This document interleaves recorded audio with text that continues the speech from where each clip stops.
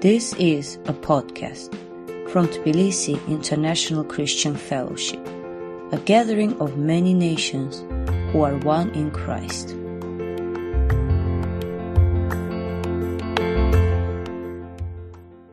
Which will appear on the screen behind me. If you have your Bible with you, I invite you to turn there to the 8th Psalm. Listen to the word of God. A Psalm of David, who writes, Lord, our Lord, how majestic is your name in all the earth. You have set your glory in the heavens. Through the praise of children and infants, you have established a stronghold against your enemies to silence the foe and the avenger. When I consider your heavens, the work of your fingers, the moon and the stars, which you have set in place, what is mankind that you are mindful of them?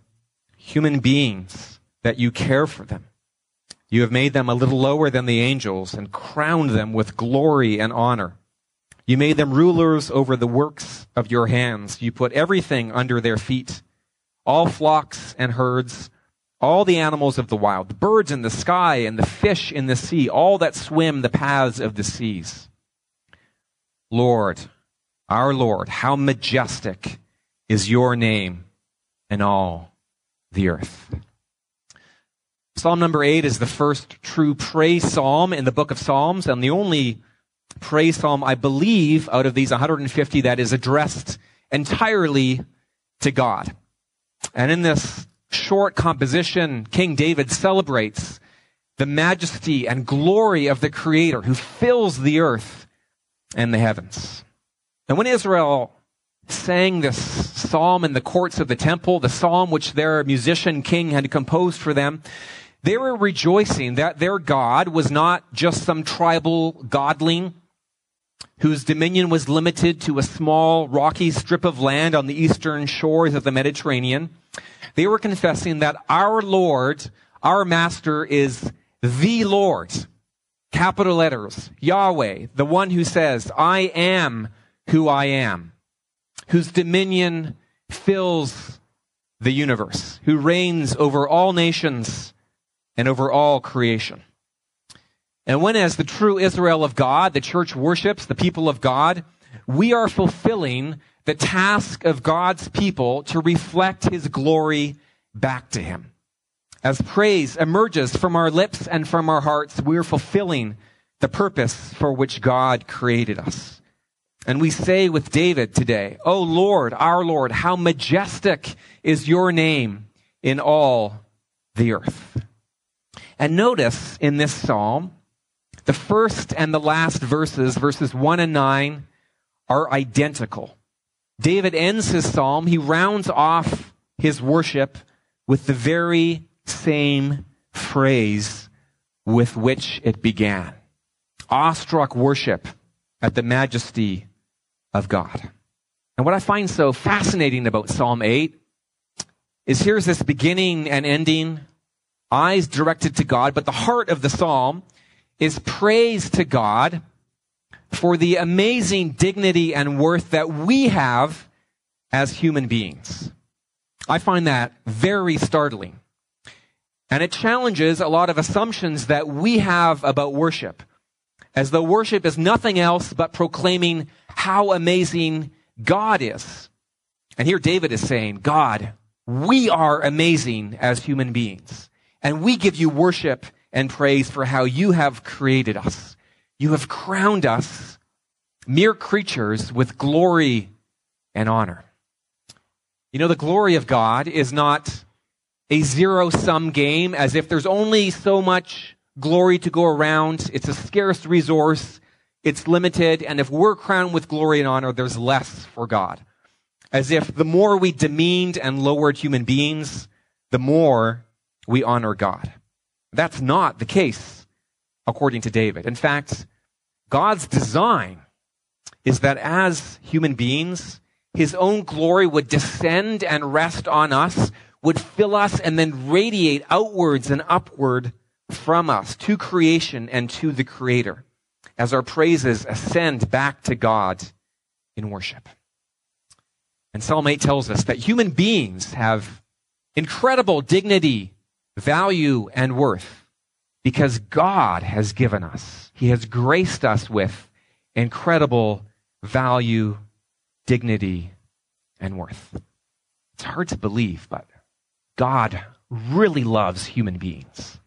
God is extremely fond of humans, all of us. And I would say this psalm could be described as the foundation of Christian humanism. A joyful celebration of the gift of personhood that God has given us. A psalm filled with optimism at human potential. Christian humanism, I say, not to be confused at all with secular humanism and aggressive atheism, which argues that God is dead, belief in him is no longer tenable in our modern age. Human beings have to step forward, we've come of age, and we can step into the place at the center of reality which God has vacated. The Humanist Manifesto number 2, written in 1973, in the preface, the authors write, "Traditional theism, especially faith in the prayer-hearing God, assumed to live and care for persons, to hear and understand their prayers, and to be able to do something about them. This is an outmoded and unproved faith. Reasonable minds look to other means for survival." And this afternoon, I'm certainly not trying to baptize that kind of secular humanism and claim it for Christ. I'm talking about a much older humanism that goes back to the Renaissance, that goes back to the early church, back, in fact, to the New and the Old Testaments. Human beings are an awesome expression of the creative power of God and his grace and his glory. And of course, there are many reasons for believing that human beings are beneath God's notice. Never more so when we stand outside, far from the lights of the city, in the blackness of some rural area, and stare up at the sky. And truly, the mind boggles at the vastness of the universe.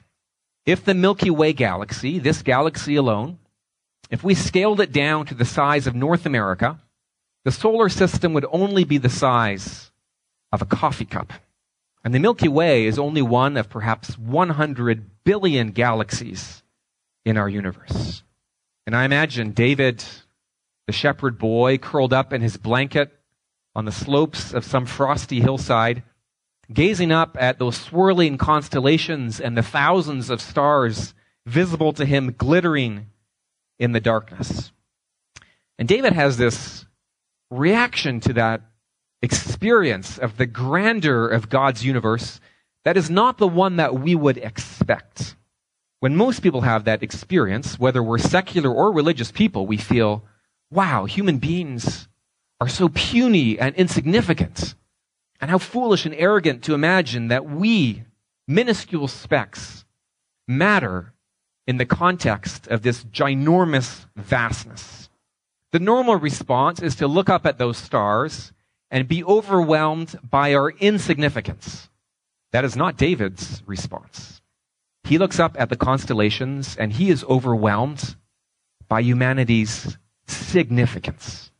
How amazing, David thinks, that out of all these marvels, God's attention, his eye and his heart are on us human beings. That he actually cares about us, not just in a general mass of humanity, but each of us as individual, particular people.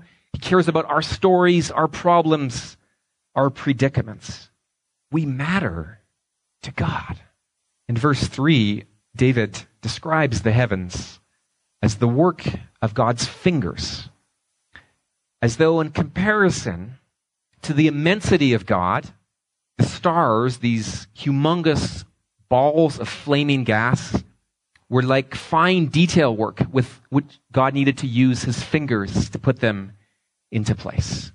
The stars are not large to God. They are tiny little toys. And yet, God's concern is not on the stars, even though he knows them all by name and he's placed them where he's placed them. His concern is on something even tinier, unimaginably tinier, human beings like you and me.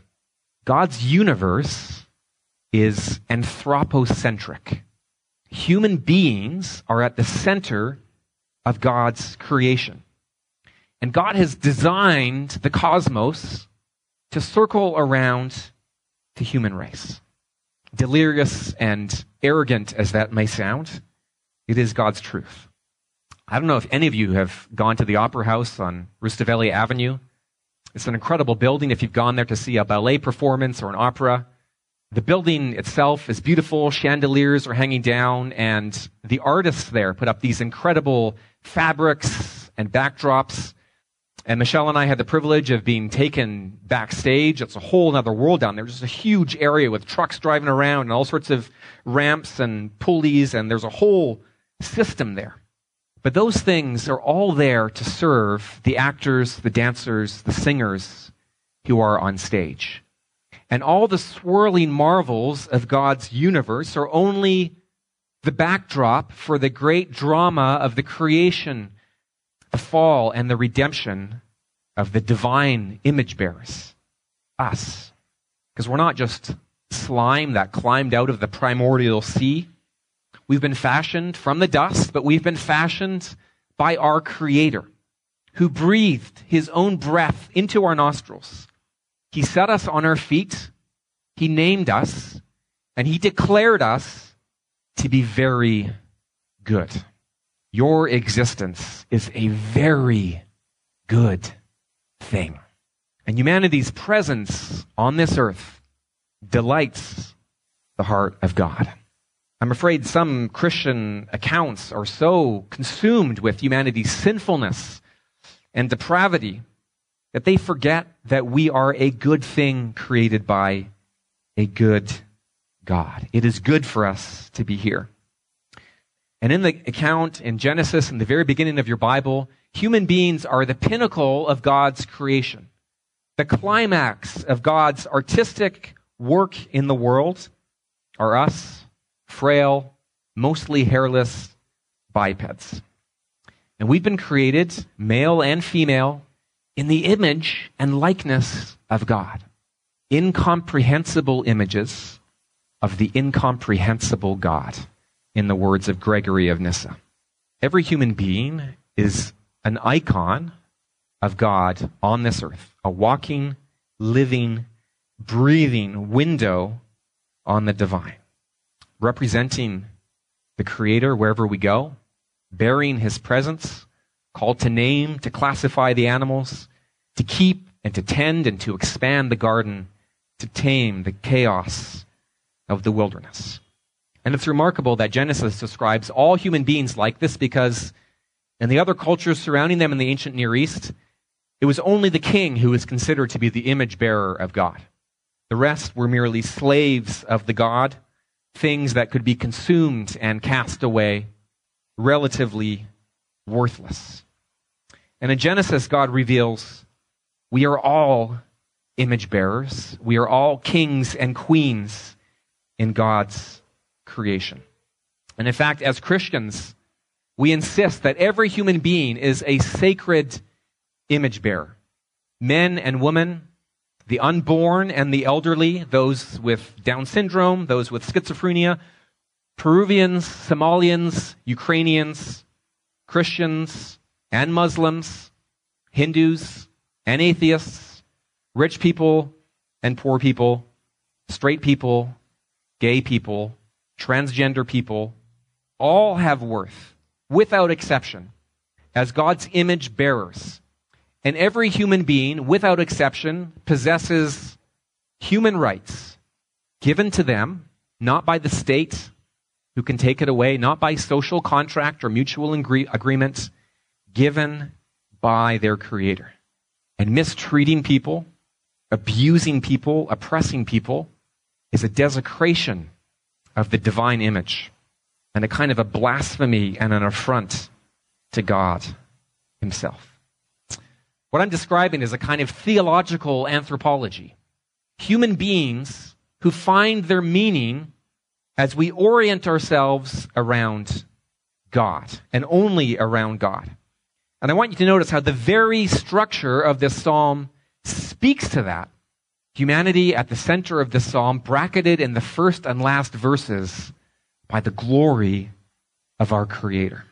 As though we are only ourselves when we're surrounded and enclosed and encased by the song of praise that arises to the Eternal One.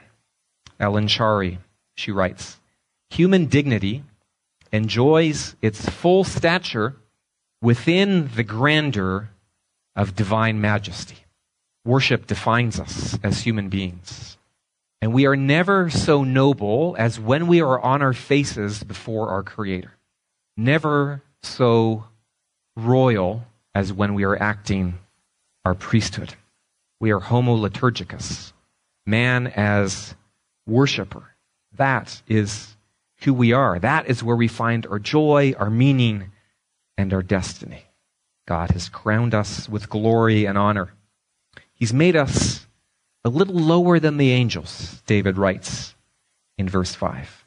Just below the Elohim, the divine beings. As though human beings have been placed by God between him and his world. There in the middle to represent God to the world and to represent the world to God as priests and as kings. In fact, we're really regents as human beings. Regents of God to his earthly creation. In verse 6, David praises God for making human beings rulers over the works of your hands. You've put everything under their feet. And our calling as human beings is to exercise dominion, to wear the crown and to wield the scepter, reigning on God's behalf with his authority and his power in this world. We've been given a mandate from God to care for and extend the garden, to conquer the chaos, to defeat the enemy, to bring forth worship from the animate and the inanimate creation. And true kings and queens always reign, not for their own benefit, but for the benefit of those who are ruled. God has blessed us to be a blessing to the rest of creation.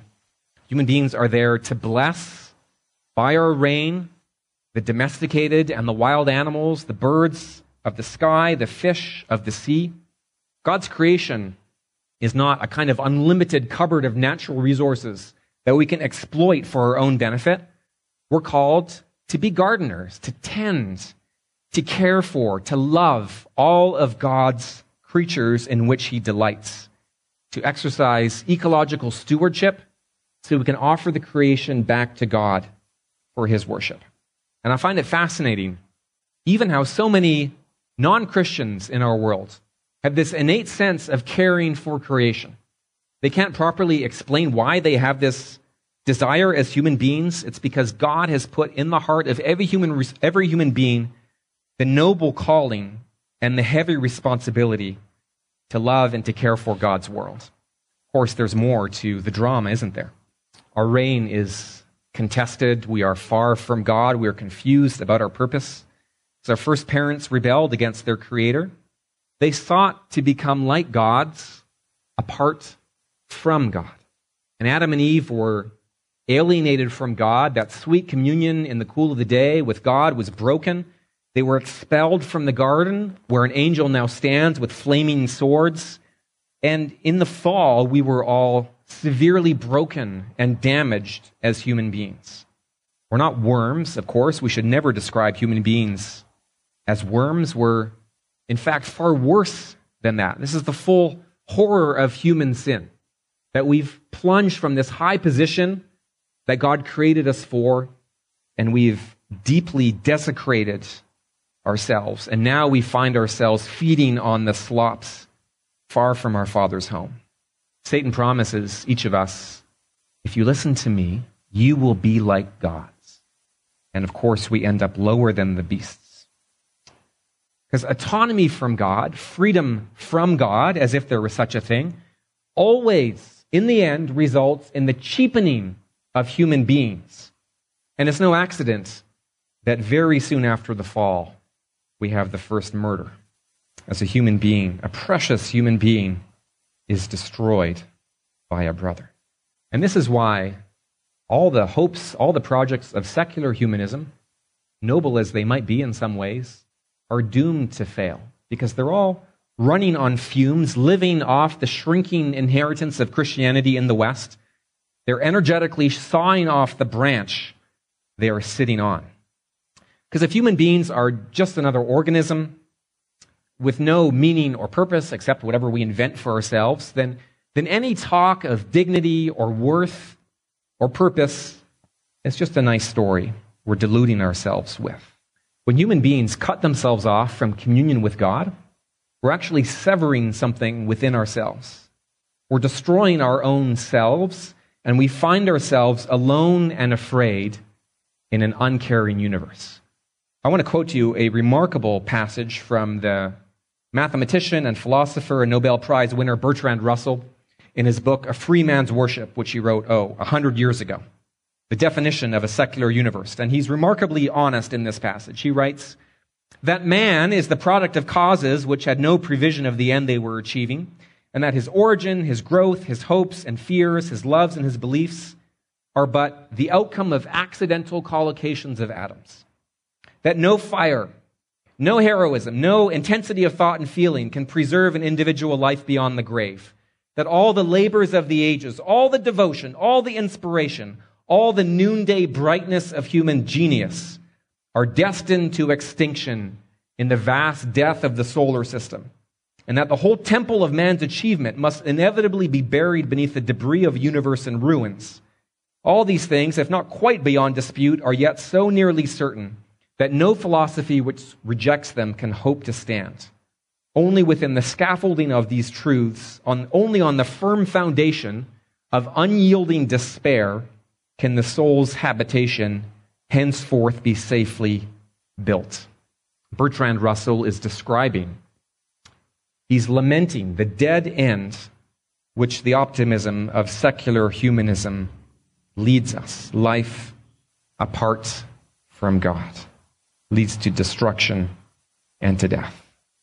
Christianity says we are both, as human beings, we are both far greater and more exalted, and also far lower and more depraved and more desperate than the secular humanists tell us. And another much older mathematician and philosopher, Blaise Pascal, the French Christian, described human beings as a race of fallen kings. That is the tragedy of the human condition, that we all possess some dim memory of what God made us for, some deep unformed longing for a destiny greater than we're experiencing, and yet we are so far from our throne. The human image of God, the image of God in us still exists. It has not been destroyed, but it has been defaced and twisted and vandalized. And the tragedy is that the fall and the effects of the fall are not limited to human beings, but the whole creation suffers because of us and our sin, as each of us with our own choices endorses what Adam and Eve chose to do in wandering from God. It's like a nation with a corrupt and kleptomaniac president, and the whole country suffers from the choices of their leader, and the whole creation groans. The poisoned rivers and polluted skies. The dozens of species that go extinct every day, never to be seen again on this earth. And the terrible disaster of human-caused climate change. All caused by human sin, human greed, human selfishness, unlimited and egomaniacal human consumption. And the cries of God's creation ascend to his ear. And Romans 8 tells us the whole creation is groaning, subjected to futility, crying out for the sons of God to be revealed, because only in our redemption can the rest of the created order find its purpose. The commentator Charles Cranfield writes, all the varied chorus of subhuman life created for God's glory is cheated of its true fulfillment as long as man, the chief actor in the great drama of God's praise, fails to contribute his rational part. we have fallen and we've dragged down the rest of creation with us. Thank God there is more to the story, because God always acts out of his customary love for humanity. And in fact, in the future, far beyond this psalm, God had in mind a glorification of humanity that Israel's king could not have imagined.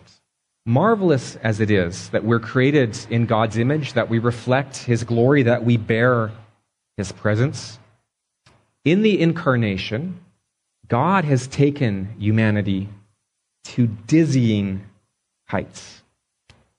Because in Jesus, God has actually become a human being. It's the supreme demonstration of God's fondness for the human race, the highest glory that human beings could imagine. Jesus is Emmanuel. He is God with us. The second person of the Trinity has assumed humanity, and he has assumed full humanity. And of course, Jesus, as the God-man, shows us what God is like. When we look into the face of Jesus, we look into the face of God. But what we often forget is that Jesus, the God-man, also shows us what true humanity is like and was destined to be. And when we gaze into the face of Jesus, we are also gazing into the face of the glorified human race.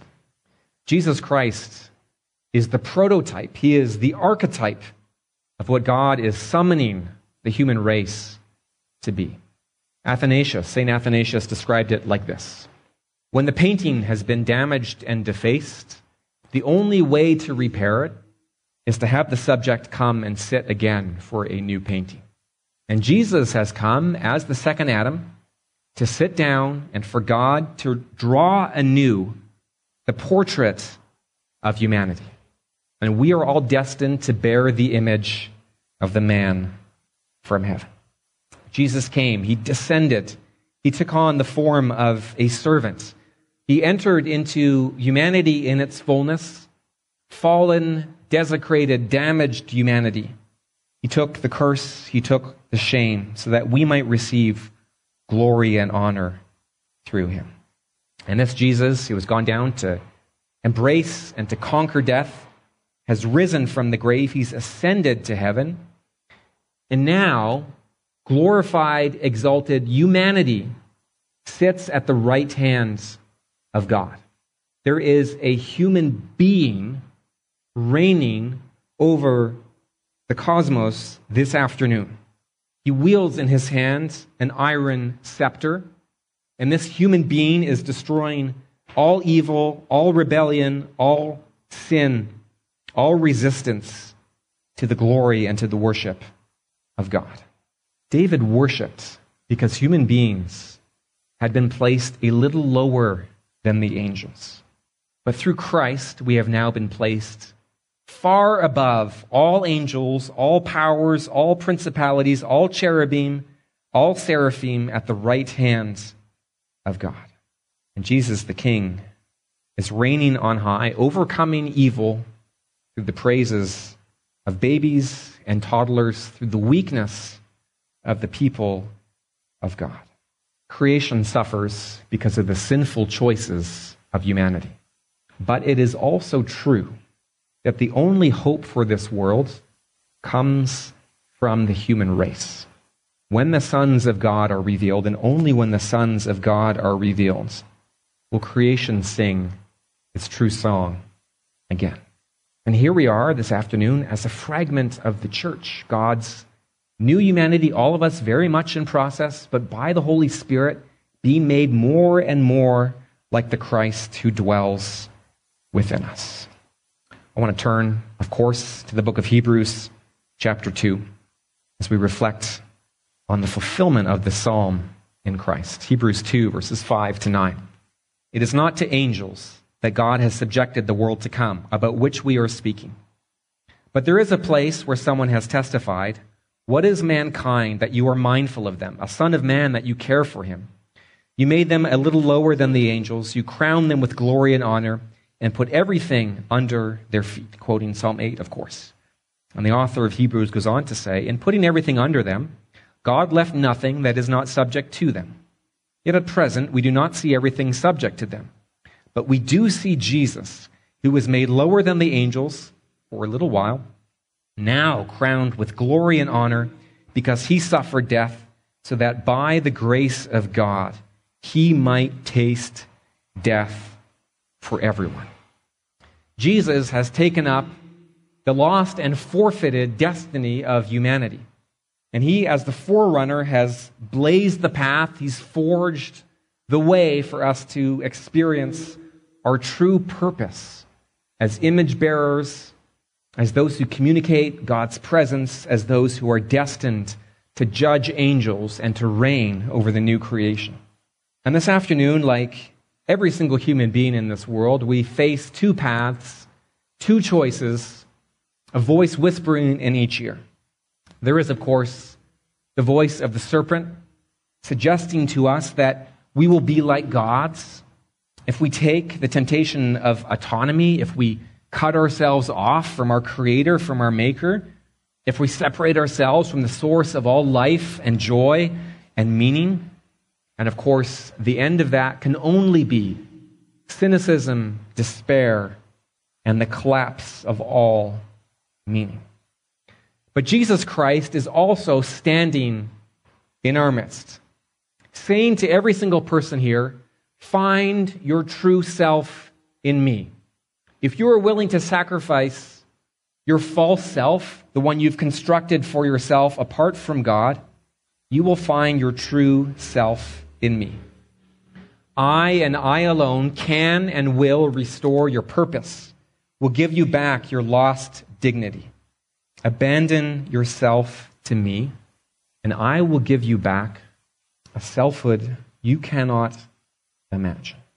We should all be sitting up a little straighter this afternoon. If you belong to Jesus, you have been crowned with glory and honor. God has a great destiny for you, graced to you through his Son by the Holy Spirit. God is the greatest humanist there is. God loves humanity. He loves you. And he wants you to find your meaning, your purpose, your destiny, your dignity, and your worth in Jesus and in him alone. Let's pray. O Lord, what is mankind that you are mindful of us? What is humanity that you care for us? That amazingly, incomprehensibly, your eye is upon us, that we matter to you, that you've created us as your image bearers, you've clothed us with glory and honor, and you've given us a hope and a future in Christ. All we can do, Lord, is praise you for your marvelous grace. All we can do is proclaim that your majesty fills the earth. All we can do is to reflect your own glory back to you. Oh Lord, help us to live lives that are bracketed before and behind by worship to you. We pray, O Lord, that your glory would fill this earth as the waters cover the sea, that you would speak love and affirmation and hope and meaning in Christ to those who lie in despair and purposelessness.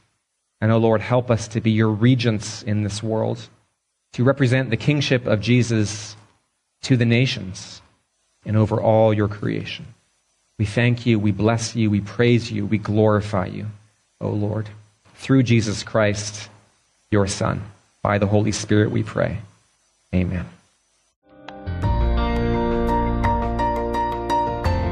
This podcast was from Tbilisi International Christian Fellowship. Learn more about us online at ticf-georgia.org. Thanks for listening.